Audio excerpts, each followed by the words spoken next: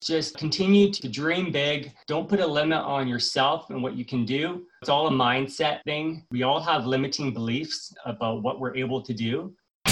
You're listening to the Right Club Podcast, where the focus is all about helping you grow your real estate investment portfolio and live the life you want to live. Come grow with us and join our community at therightclub.com. And now your hosts, Sarah Larby and Alfonso Salemi. Welcome back to another episode of the Right Club Podcast. Sarah, how's it going? It's going. What about you? It's going great. I am really excited about this interview coming up. Ken Bekendam, he is like a permanent fixture at the Right Club. He's there almost every month. Such a knowledgeable guy on a really hot topic these days in real estate is the legal basement conversions and doing it the right, proper way, legalizing them, not just kind of building like a little tunnel or something like that into a basement apartment where like the ogres live or something, but it's legalizing them, doing them the right way. He's got such a vast experience. He's done a bunch himself. Now he's consulting for a whole bunch of people. So yeah, like again, what we pride ourselves on is working with like the specialists in their department, and definitely Ken falls in that category. He is the basement conversion specialist. Absolutely. If I have anybody asking me about that, I send them to Ken's direction, because even if Ken is not doing the project, Ken also does a lot of the planning and going to the city and can do all of that stuff as well. And so if I'm going to do a basement conversion, rather than learning it step by step and spending so much time trying to untangle everything that I need to learn, I'm just going to hire Ken and be like, Ken, this is my project. What do you charge to get this permits put together and get the legalization done fast, or not fast, but within not wasting any time? I would say Ken is the guy for that.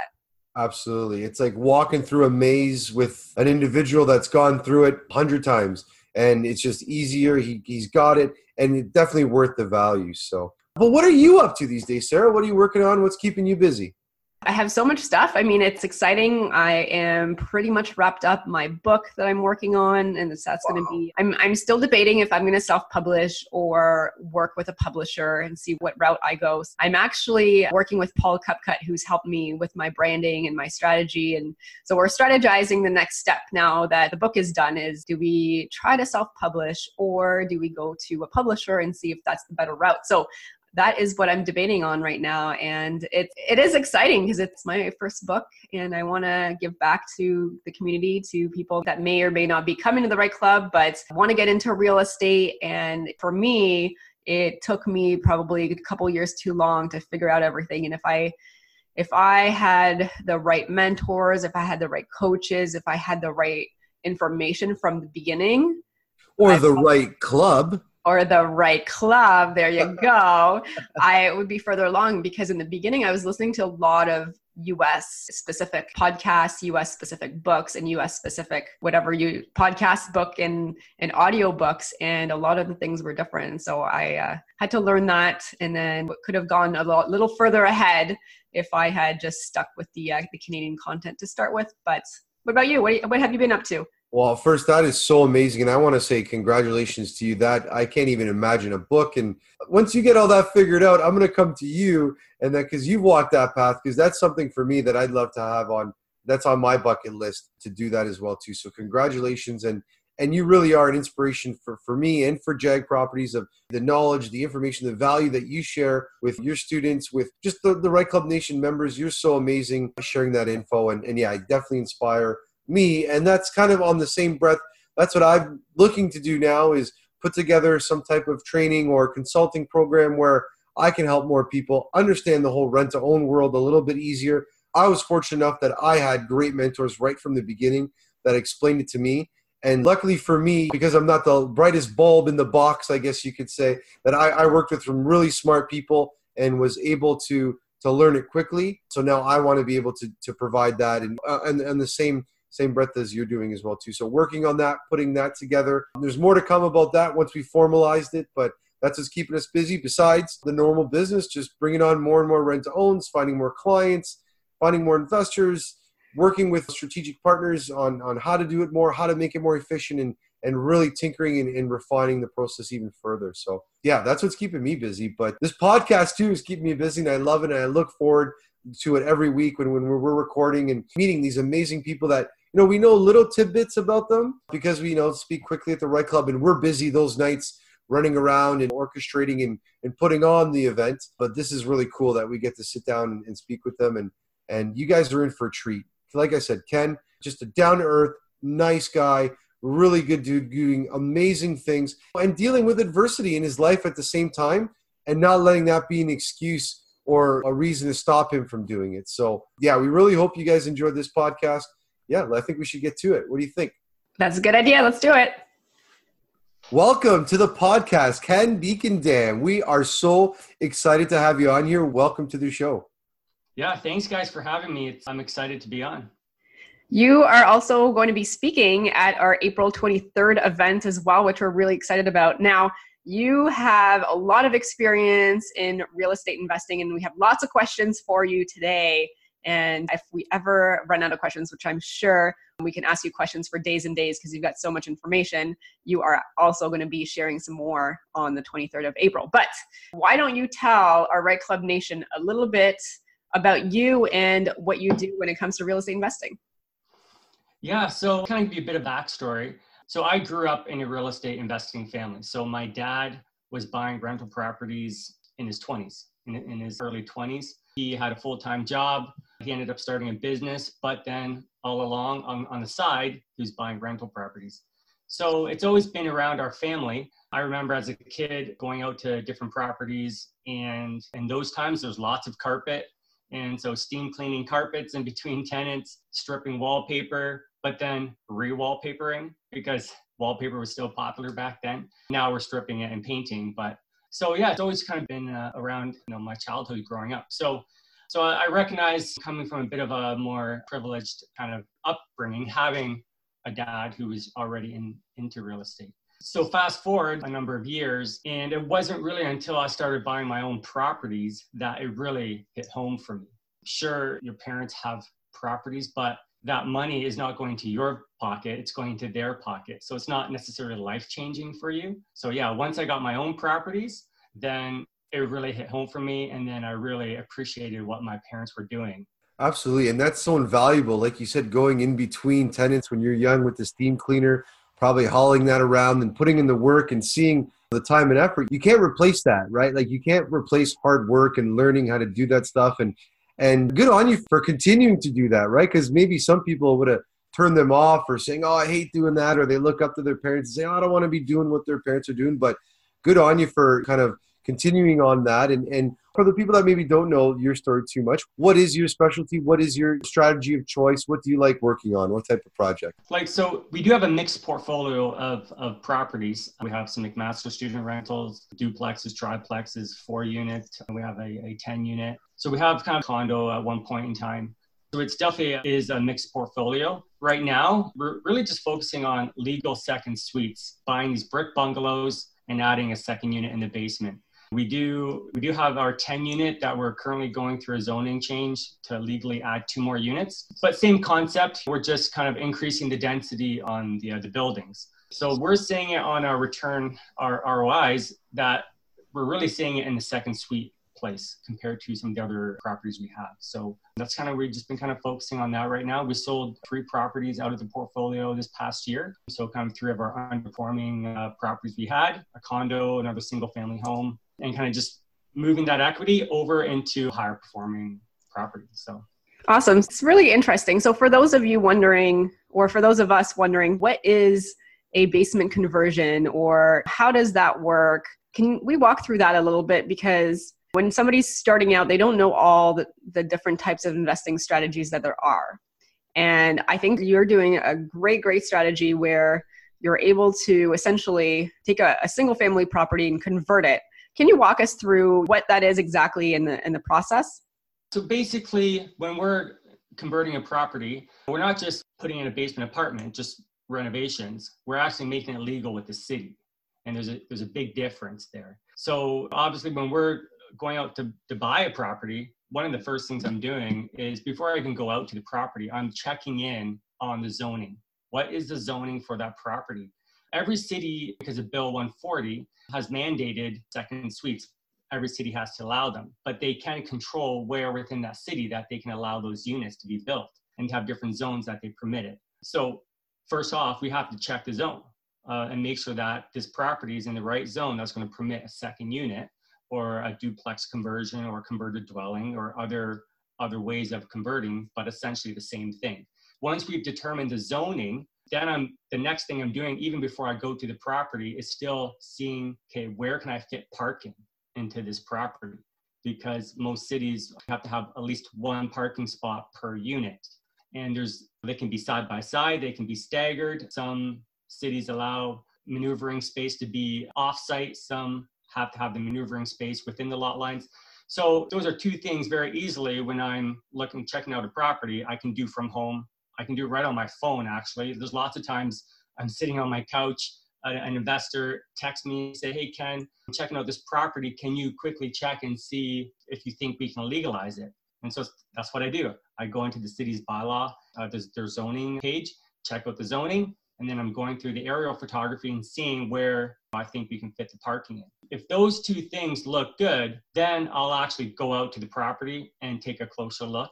Because the next thing we have to do when we're at the property is physically measure the driveway width, the length from the house to the front lot line, and make sure we have our dimensions to fit in the parking. And if that's good, great, then we move into the house, and then I basically head straight down to the basement, and I find a spot in the basement where I can take a true measurement from the concrete floor to the underside of the ceiling joist and make sure we have our clear heights for the apartment. And basically, most of the houses we're looking at are over 5 years old. So basically, the requirement is minimum 6'5" underneath a duct or a beam. It's really 6 foot 4 7/8, but that eighth of an inch. So usually we're going like 6'5", and then make sure we have at least 6'8" over 50% of the area. So 6'8" is 80 inches. That's the minimum building code requirement for a finished space. So that's between finishings too. So that's your flooring to the underside of your drywall. We need 80 inches. So we need at least another inch and a quarter, sometimes 2 inches if we're doubling up drywall between the floor and the joist. So sometimes, I need to make sure we have like 81, 82, 83 inches underneath that joist, because that's something we can't change without a lot of expensive work of digging out the basement, underpinning the foundation, and lowering the height of the floor so that we can increase height in the ceiling. So sometimes the beams are too low. Like sometimes the beam is 6'2", 6'3", but oftentimes we can cut out those beams and put in flush beams in order to create height in the ceiling. If those things are covered, then everything else is just following the building code, which is easier said than done, but it's all achievable. Right. So Ken, for example, when you're saying check zoning, like, is there a specific website to go to? And then what are the letters, or like what exactly is it that you need to look for in order to make sure that it could be converted? Okay, so every city will have their zoning page on their website that you can type in your property address and it will pull up a zoning map. So usually they're called GIS maps or ArcGIS, and every city has them for the most part, I think, at least the ones that I'm working in. And so, I just type in the property address and it'll pull up the property, and you can click on the rectangle that the property is in, and then it should, for the most part, pull up some basic information about the property. And one of them is, it'll say the zone on it. If it's a C zone, R1B, R1A, R1, R2. There's lots of different zoning names. Now, there's not like a standard naming across the city. So every city will have their different names for the different zones. So, but in most cases, most residential zones should permit a legal second unit. It's when we're getting into some of these weird zones like downtown zones and waterfront zones or different types of commercials. Some of them don't permit secondary units, but like Hamilton, for instance, has a C zone, which is very common up in the Hamilton Mountain area and other places within the city. But that's a zone, for instance, that you can legally convert in that zone. But you have to check the zoning and then find out what the zone is, and then go into that specific bylaw for that zone. And then you have to read up and see what requirements are. But if that sounds like too much work to be able to figure that all out and figure it out off the city's websites, which can be cumbersome, I would just call the city. Just call the city building department or call the city planning department, give them the property address, or give them a neighbor house if you don't want to give away your property, and say, hey, can I add a legal second unit to this property? And then they'll tell you very easily yes or no. Wow. And that's amazing. And that's what I love about the Right Club group is someone like yourself that's gone through the experience, probably for painful way of learning, and probably have those all memorized now, all those different zones, and you can quickly do it. But like, I could just imagine myself trying to fumble through those zones and go back and read it and remember back and forth. So putting in that time and gaining that experience, even just as simple as picking up the phone and calling, right? I'm sure you had to figure that out the hard way. But after doing, you've probably done a few of these. So how about like, tell us a little bit about the background, how many you've done, what the portfolio looks like, what you're doing now, what your plans are doing. And then maybe we're going to get into a little bit of a preview of April 23rd. Yeah, so basically we have for the portfolio right now, which is not all second units, but we have 51 units right now that we have, and that's spread over 23 different properties. So as far as percentage of that, that's actual bungalows with second units. I think 9 of our properties are bungalows with second suites. Wow. You've gone into 9 different properties that did not have a legal suite, and you basically legalized them and made them officially like legal second suites. Yeah, like stuff that we've personally done for ourselves. Like I've done like actual renos for other clients, probably another 6 or 7 houses on top of that for other people, like just in the last 18 months or so. Yeah, so and then permit work, like I do tons of permit drawings for guys. Like I got 10 to do before houses close in May for all these people who are closing on these bungalows. So yeah, like I've been doing it for a bit now. You know what, you learn the hard way. Like it can be very frustrating dealing with the cities and the building department and inspectors, but gotten to the point that you really just have to learn the language and be able to speak to them in language that they understand, which is building code and bylaw. And these people are only trying to do their job. And so you just have to work with them. There's no sense trying to argue it. I remember like my first couple projects, because I didn't know the process. I didn't know the code. I didn't know how to do proper drawings. And I would go in there and like, I'd get rejected and rejected and rejected. And I'd have to go back and forth 5 times before I'd get my permit submitted. And it's very frustrating, but that's because it's lack of knowledge. So now I'm like super patient. For the most part, nothing is getting rejected there's always little nuances in the building code that you have to go back and argue with the plan examiner. And I've made some recent headway especially with Hamilton, with just some of their fire separation requirements, like even within the building department. And this is true across lots of different building departments, that even internally, those plan examiners aren't even on the same page as far as like their interpretation of the building code. So there's lots of times that we're specifying a certain fire separation on the ceiling, such as 1 layer 5/8 with resilient channel, but then the plan examiner is saying, no, I want to see 2 layers of 5/8. So then we're going back and forth and arguing building code. But finally, I know in Hamilton, they finally had a department meeting and they all settled on 1 layer 5/8 fire code drywall in that city. So it can be frustrating sometimes, but you just have to work with them. And every city is different, I'm guessing, as well. So you talked about drawings and that kind of stuff, and you're doing that as well for some of your clients. What do you mean when you're drawing the legal secondary units? What do you have to keep in mind when you're putting that together? And if somebody wanted to draw their own or to figure out if the drawing is right, like walk us through that a little bit if you don't mind. Yeah, so basically when we're doing drawings for the city, you have to show on paper that everything is conforming to the bylaws and the building code. So we need proper dimensions of the building, the room sizes, ceiling heights, elevation drawings, all of this stuff, so that we can do proper calculations off the drawing and show that to the plan examiner that this room size, this window size meets the natural light requirement. Homeowners can do that themselves. The problem is that most cities are not accepting pencil drawings anymore. And so you have to do it in CAD, and not everybody has CAD skills or the CAD software to be able to lay it out. Now, there are some free online softwares that people can use to do their own layouts. So it all depends on how much time you want to invest into it. And I would say if you're really wanting to be a really active investor and do these all the time, day in, day out, learn how to do your own drawings. Because as a homeowner, you can submit your own drawings You don't have to be a BCIN number licensed designer to do that. But be prepared that it's going to be frustrating at first until you learn the code. So if you want to kind of skip all that, then you go out and you hire yourself a proper designer, you know.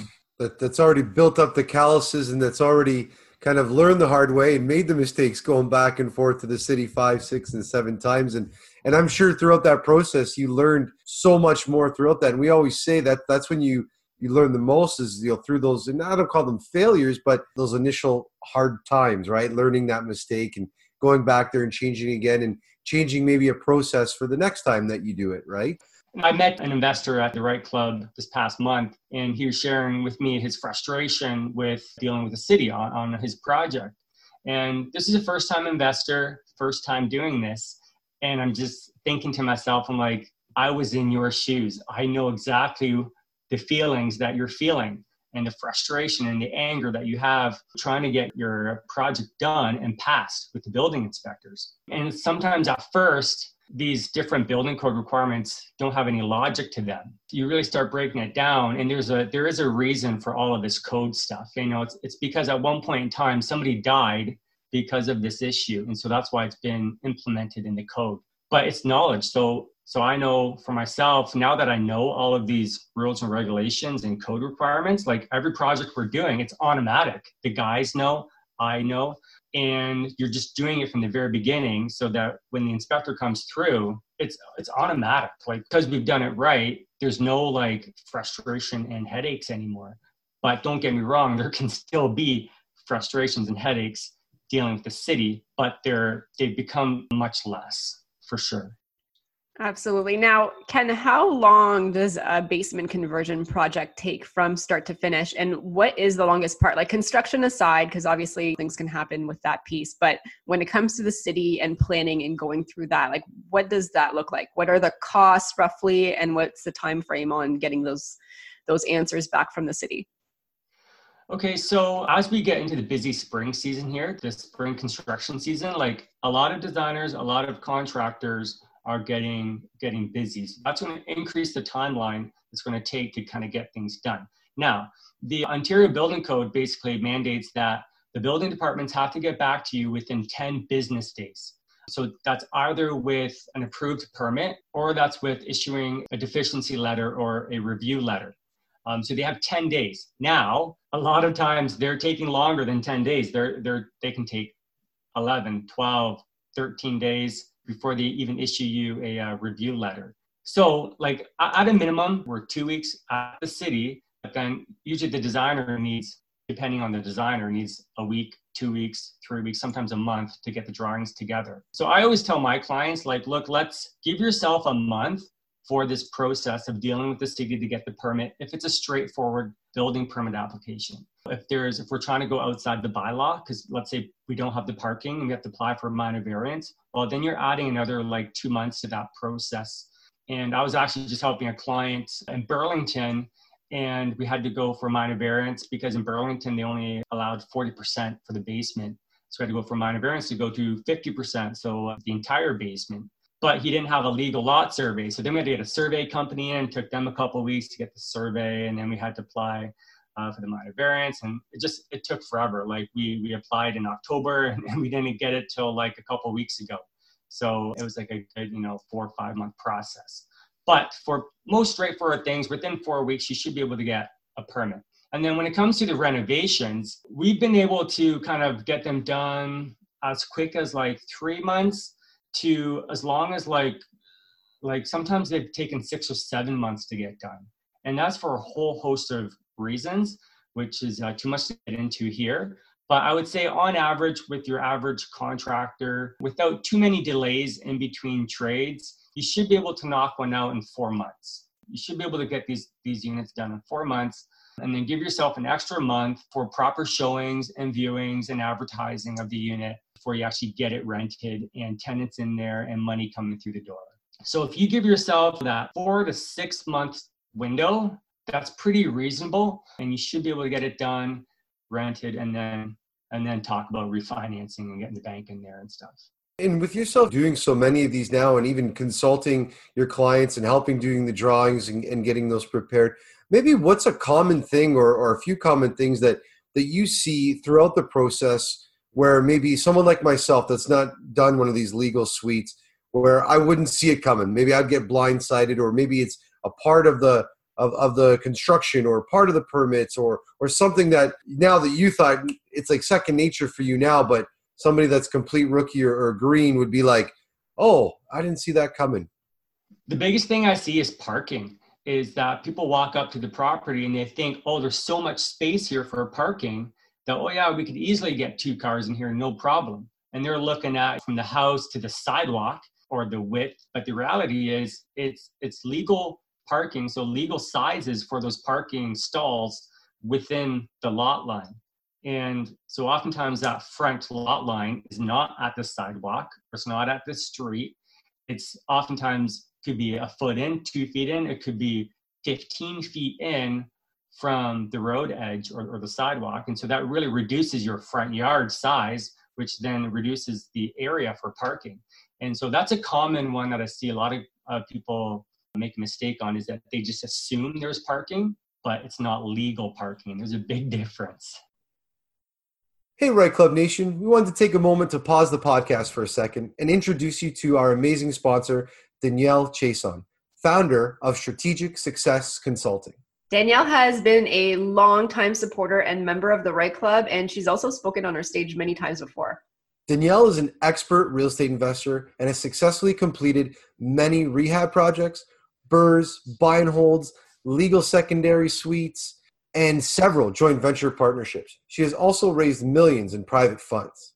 Absolutely. And she's also a passionate educator, and she's hosting some upcoming workshops that you will not want to miss. So at her upcoming workshop called Reverse Engineering Real Estate, she's going to dive into the right investment strategy for you based on your current situation, your personal goals, and your resources that you have available. She's going to give you the tools you need to start investing immediately after completing the workshop.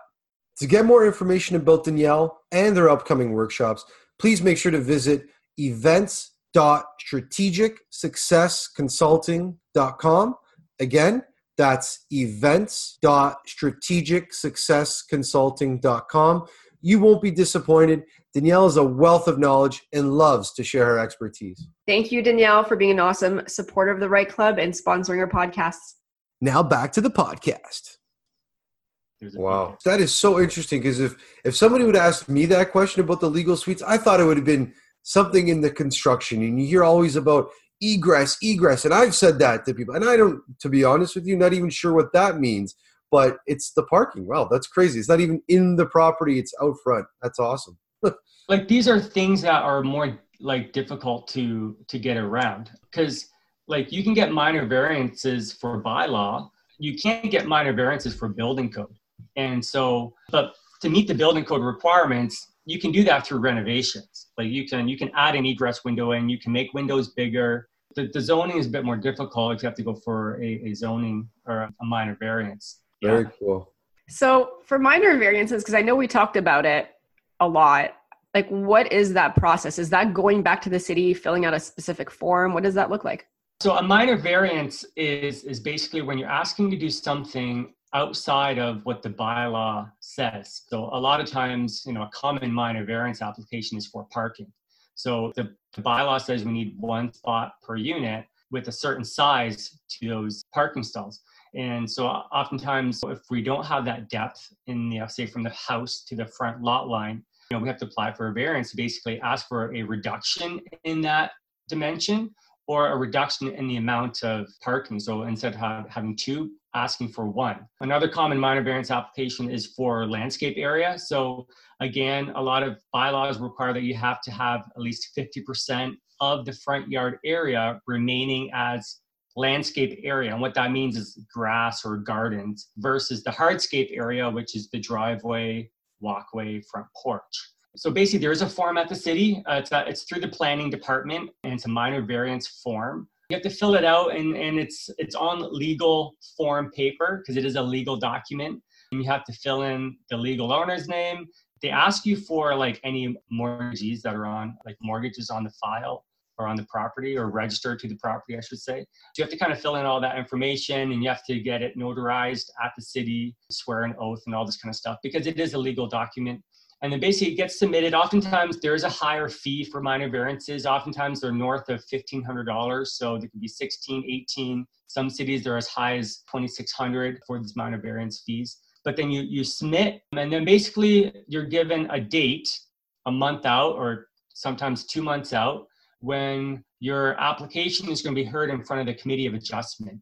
And the Committee of Adjustment is basically just a group of individuals who are tasked with reviewing all of these minor variances and basically deciding whether or not they're going to approve it or not approve it. But there is a notice that goes out to the surrounding neighbors. And so the neighbors do have an opportunity to comment on your application. And sometimes it's really entertaining when you go to these Committee of Adjustment meetings, because especially usually the ones that I do, no neighbors come out. So it's pretty straightforward. But sometimes other people are there asking for some crazy stuff, and 20 neighbors come out and they're complaining and arguing, and it's like a reality TV show. So if you want to learn the inner workings of your neighborhood or your city, go to a Committee of Adjustment meeting. It's fun. But yeah, anyways, there's a bit more to it than that, but it is an extra process and expense and time. So we try and avoid it whenever possible. And how often do they grant it versus deny it? I mean, obviously the regular non-crazy ones where you have 20 neighbors, but in general, are they pretty, and I'm guessing it's city by city, but in your experience, have they been granted? Yeah, most of the minor variances, especially for second suites, it's for parking. That's usually the number one minor variance, is for parking. And there's lots of ways of arguing that, saying, oh, we're close to a bus stop and tenants are gonna bike. And so usually they're granted. It's just kind of a formal process you have to go through. And it's kind of I call it a rubber stamp, kind of just rubber stamp it. But it is a formal process. You still have to go through it. From my experience, a minor variance for parking is usually easily achievable. And that's great. And again, I'm really excited for the April 23rd event, and you're going to be presenting to the Right Club Nation. And we really like to spotlight, our members. You've been a longtime supporter for a long time, coming probably right from the beginning to the Right Club, and so excited to have you up on there and speaking. Maybe give a little bit of a preview to the listeners today, without giving them everything, but just a little bit of a preview of what you're going to be discussing and sharing on April 23rd. Yeah, so I'm basically going to be addressing what I'm getting asked on a weekly basis is, how do I know that I can legalize this property? And so basically I have a checklist. If you go to legalsecondsuites.com/checklist, this is where you can download a checklist that I use to walk through the property with, and basically check off everything that we need to do in order to legalize it. And so I'm going to be going more in depth on that at the April 23rd event. And I'm going to be speaking to some building code requirements that people just don't understand and need more clarification on, such as fire separations. And that's a big one. I get a lot of questions on fire separation. So we'll be talking about that, types of drywall and how we fire separate. And then also noise reduction, just different soundproofing products that we're using to really mitigate noise in these units.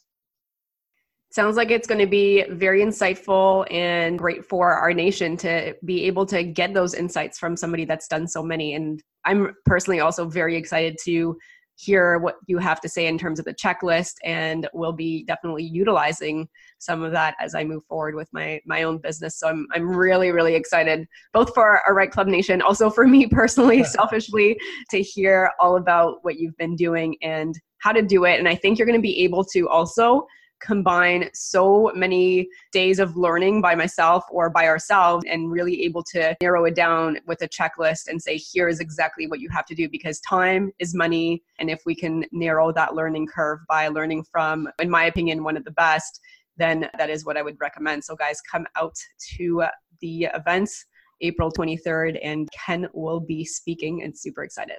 So our next part of our podcast is called the lightning round. So Ken, you're going to get a series of 4 different questions and answer them with the first thing that comes to mind. You ready?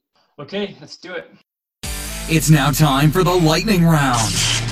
This week's Lightning Round is brought to you by Laurel Simmons. It doesn't matter whether you're an experienced real estate investor or a beginner. It's really easy to lose focus and not accomplish what you set out to do. And when you get right down to it, the reason usually is pretty basic. Your why isn't big enough or clear enough to keep you going. Don't give up. Don't stop. Take a breather from your busy day and think about what you've set out to do and why you're doing it. And while you're taking a break, go to www.thewhyfactorbook.com. There you can sign up to find out when Laurel's upcoming book, The Why Factor, Why I Eat and Drink My Way Around the World, and Why You Can Too, will be released. And when you do, you'll get free access to a short audio called What's Your Story? All right, so question number 1, Ken, what is the best advice that you've ever received from another investor or at a networking event? Best of advice I ever received was, I think, is just to keep pressing forward. The real estate journey, there's lots of challenges that come up. Basically, those who deal with the most crap win. So, these issues that we face with the building departments, it can be frustrating, but if you pursue through it, you're going to learn. And every project you do in the future is going to be that much easier. All of us live lives. We all have our own individual lives going on. And for myself, my wife and I, we're going through some challenging times the last couple months. I know that you guys know that, but some of your listeners may not know that. My wife was in the hospital for 54 days between January and February with complications due to her cystic fibrosis. And so it was a bit of a challenging time for us. There was moments there when basically the doctor said that she may pass away.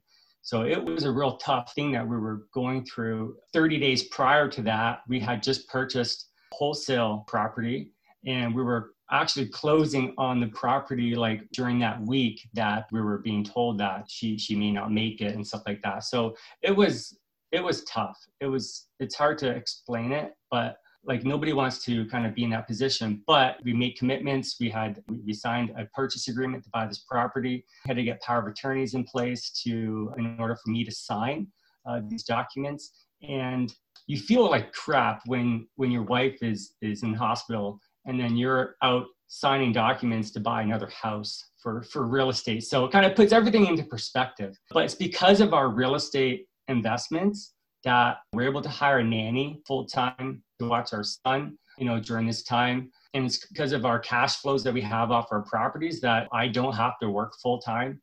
I can be home to care for my wife and my son. So life brings crap. We all have different crap going on. But those who can kind of push through and pursue, see the light at the end of the tunnel, you're going to do fantastic. Having real estate in your portfolio gives security. And I know that no matter what happens, I have cash flows coming to me monthly. And that if need be, I can stop all of what I'm doing and I can just focus on raising my son full time and have cash flow coming in. So yeah, just keep pushing through no matter what happens. Well, absolutely. And that tests your resolve. And kudos to you for having that inner strength and being that person that you need to be for your son and for your wife. And when you're dealing with issues from the city or construction issues, like you said, it puts it into perspective where it's like we're thankful that that's an issue versus other larger problems when in the big scheme of life, those little things aren't a big problem. There's a solution. Somebody's done that before. You have a process. And kudos to you now for making that process and that checklist. And to echo what Sarah was saying, is I'm really excited about that as well because it's a very popular topic these days. So for you to shed the light and pull the curtain back on that, for you doing that multiple times, yeah, good on you to have that resolve and to now even thrive and doing it even at a better and higher level. Good for you, Ken. How's your wife doing right now? So she's home now. They basically moved her from the hospital environment to the home environment, all on the same kind of, she was on 6 different IV antibiotics and different medications and stuff like that, all complications of her cystic fibrosis. For those who don't know, like CF is it's a lung disease. It's a genetic lung disease that you're born with, and it's just a slow progressive disease. And the life expectancy isn't that great, but it's getting much better with modern medicine and technology. So she's home, she's stable, and we're just taking it day by day, week by week. But we are very optimistic and very positive, and we are getting some good results back from some of the clinics and stuff like that. So I'm positive and I'm hopeful. That's great news. And I know you're in our thoughts and our prayers in the Right Club Nation as well, too, for a positive result. So back to the lightning round really quick. What is your favorite real estate investing resource? I would say my favorite resource, and maybe just because I'm in this space of doing like legal conversions, but I would say it's the GIS maps. Like, so these GIS maps that the cities offer for figuring out zoning and bylaw, because I feel like I'm digging into those weekly, because that determines whether or not, that provides the information of whether or not we can legally convert or not. It's like the information's right there. It would be those GIS maps and the city bylaws. That's one of my favorite resources right now. All right, great answer. Number 3, what is the one attribute that has made you most successful?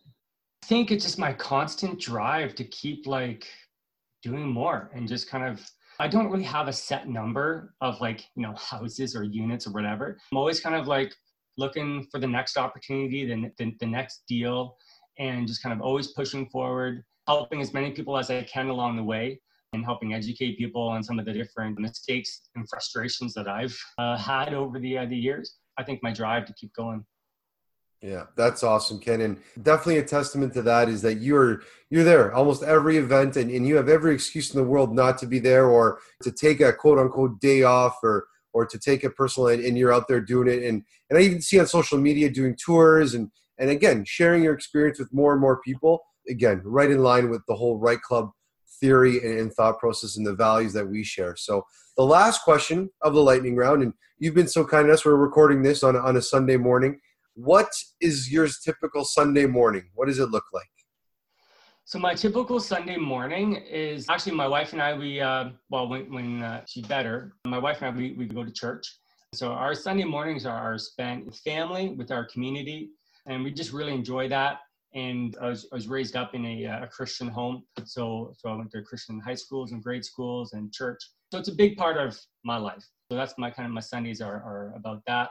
And after a long week of working and hustling, there's nothing like sitting and lying on the couch, vegging out, watching Netflix and taking a nap and just relaxing.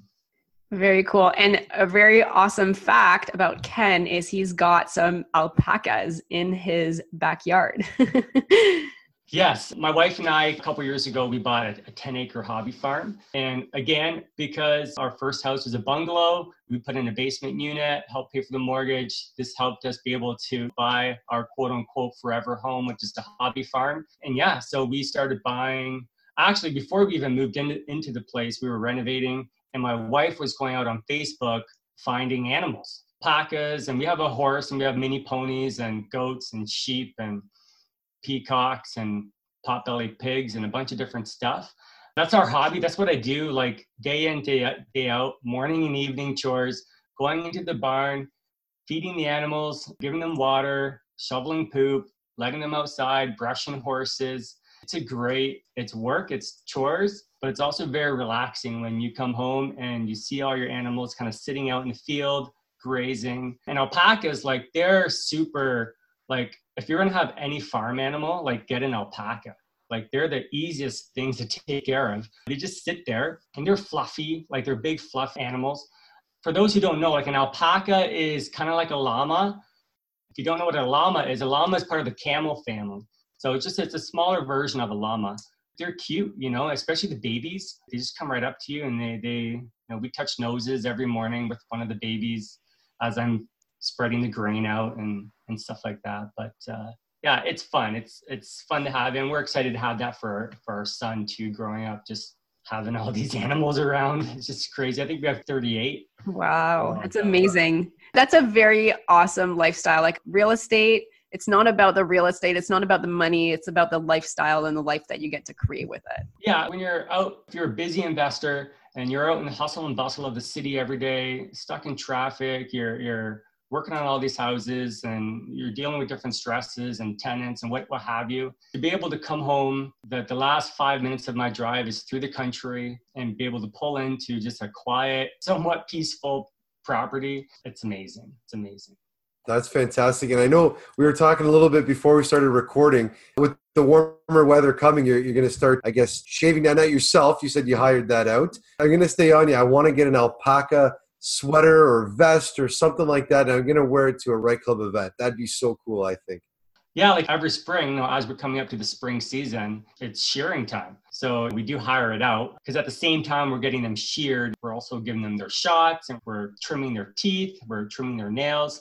And actually, you know what, I'll take a video of it, but when it's time to capture the potbelly pigs and give them their annual shots and trim their toenails, like it's hilarious. Trying to chase these guys down and jump on them, and then they squeal and squeal and squeal, and it'll make for a good video. I'll tell you that. I was going to say, it could be like a TV show on its own, probably. Yeah, it's something else. Yeah. Ken, if people wanted to reach out, our Right Club Nation, if they wanted to know more, where can they go? So basically 2 places. Like, I guess the number one place would be to go to my Facebook page, just my personal Facebook page, which is my name, Ken Bekendam.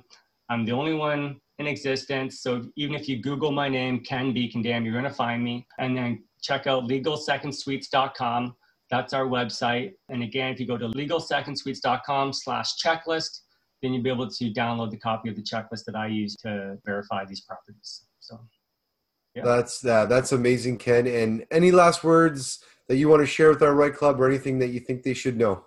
You know what, guys? Just continue to dream big. Don't put a limit on yourself and what you can do. It's all a mindset thing. We all have limiting beliefs about what we're able to do, but you have to kind of work around that, pursue through it, and just dream big, but take action.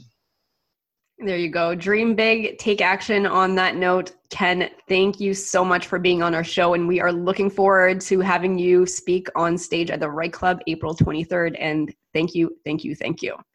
Yes. Thanks, guys. Look forward to it. Thanks, Ken. So I love Ken and his episode and what he's been able to accomplish for the past while. I guess he's been doing this for a while. His family have been investing as well. And he just really took the bull by the horns and went out and did his own deals and is so successful that now he's getting to enjoy the life that he wants to live, and has a cool farm, and it is really taking it to the fullest. And I just love his humbleness as well. Yeah, it's amazing with the basement conversions and even the large portfolio that he has. I think he said 51 doors that he's managing and with his family. And it's so cool that different types of strategies within one portfolio and actively helping other investors in doing drawings and that, like, again, he's the guy to go and talk to. Instead of starting from scratch and Googling it and learning it and struggling, talk to Ken, reach out to him. I'm sure he could show you some next steps. Even the parking stuff, I would have never thought, like, you hear about these basement conversions, so you're thinking your mind is all about the basement. What am I doing? Where are the windows? Where are the doors? Fire escapes, ceiling heights, all that kind of stuff. But then it's like the parking. That seems to be like a big hurdle, right? So that's like something quick you can, like even said, like from a Google satellite, you can kind of take a look at, right? So that just comes from somebody that has that experience, right?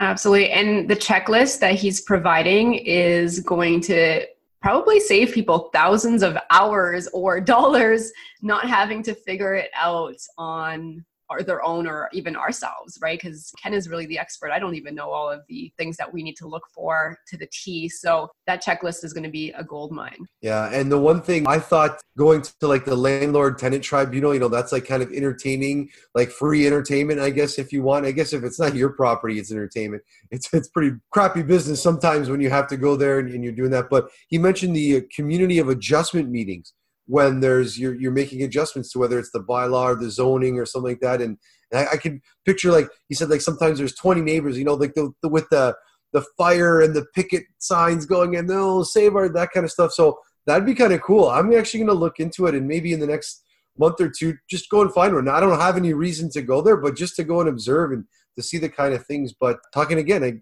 he's been there, he's seen that, right? And I don't want to say been there and seen it all, but seen it more than the common person. So definitely a good resource to lean on. And absolutely. And so I would say April 23rd, if you are interested in basement suites, basement conversions, understanding what to do to be able to do it successfully in the least amount of time possible, then come out and meet the other community folks, the Right Club Nation folks, And it's definitely becoming a great, great culture. And it was always a great culture, but it's awesome because there's so many people out there that have been to many, many of our events in the past and looking to give back, like Ken.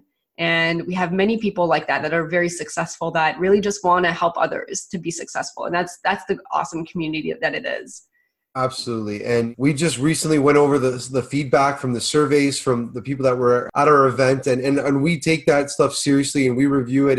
And for the last few months before, we had some feedback for more networking time. And luckily we did have that. And we had a bar, which was really cool. But there was more time for networking and meeting more people. So we're trying to implement that again for future events, for more networking time. And that's just because of the feedback that we got. We are making the changes that you guys are asking. So if you don't let us know, we can't read your minds. So please, if it's about the live events, if it's about the podcast, please leave a review, rate us. It helps other people find us as well too. So if you think we brought value to you or to people around you, don't keep us a secret. We want to get out there to as many people as possible. And you never know who we can bring into this community that we can help them, they can help us, and all together we're helping each other and getting stronger together, right? Absolutely, for sure. And our emails are Sarah or Alfonso at therightclub.com. And if you want to learn about rent to owns, what's your JAG email? It's Alfonso at jagproperties.com. That's JAAG properties.com. And for you, Sarah, your website? My first and last name.com. So sarahlarby.com. If you wanted to learn about BRRRRs or buy and hold or real estate investing and how to get started, feel free to reach out to me on my website as well. Well, I think, Alfonso, on that note, I mean, we've been podcasting now. For those of you, we release an episode a week, but we've been podcasting now since probably 9 o'clock, or on calls since 9 o'clock, and it's about almost 2 p.m. So I think it's time to wrap up. What do you think? Absolutely. I think it's a beautiful Sunday out there. It's sunny. We're going to enjoy the weather, but we hope you guys enjoyed this. We'll see you next week, and we'll definitely see you on April 23rd with Ken. All right, Right Club Nation, take care and see you next week. Thanks for listening to the Right Club podcast and joining our community of real estate investors online at therightclub.com, where the focus is about helping you grow. We look forward to seeing you again next week. Thanks from your hosts, Sarah Larby and Alfonso Salemi.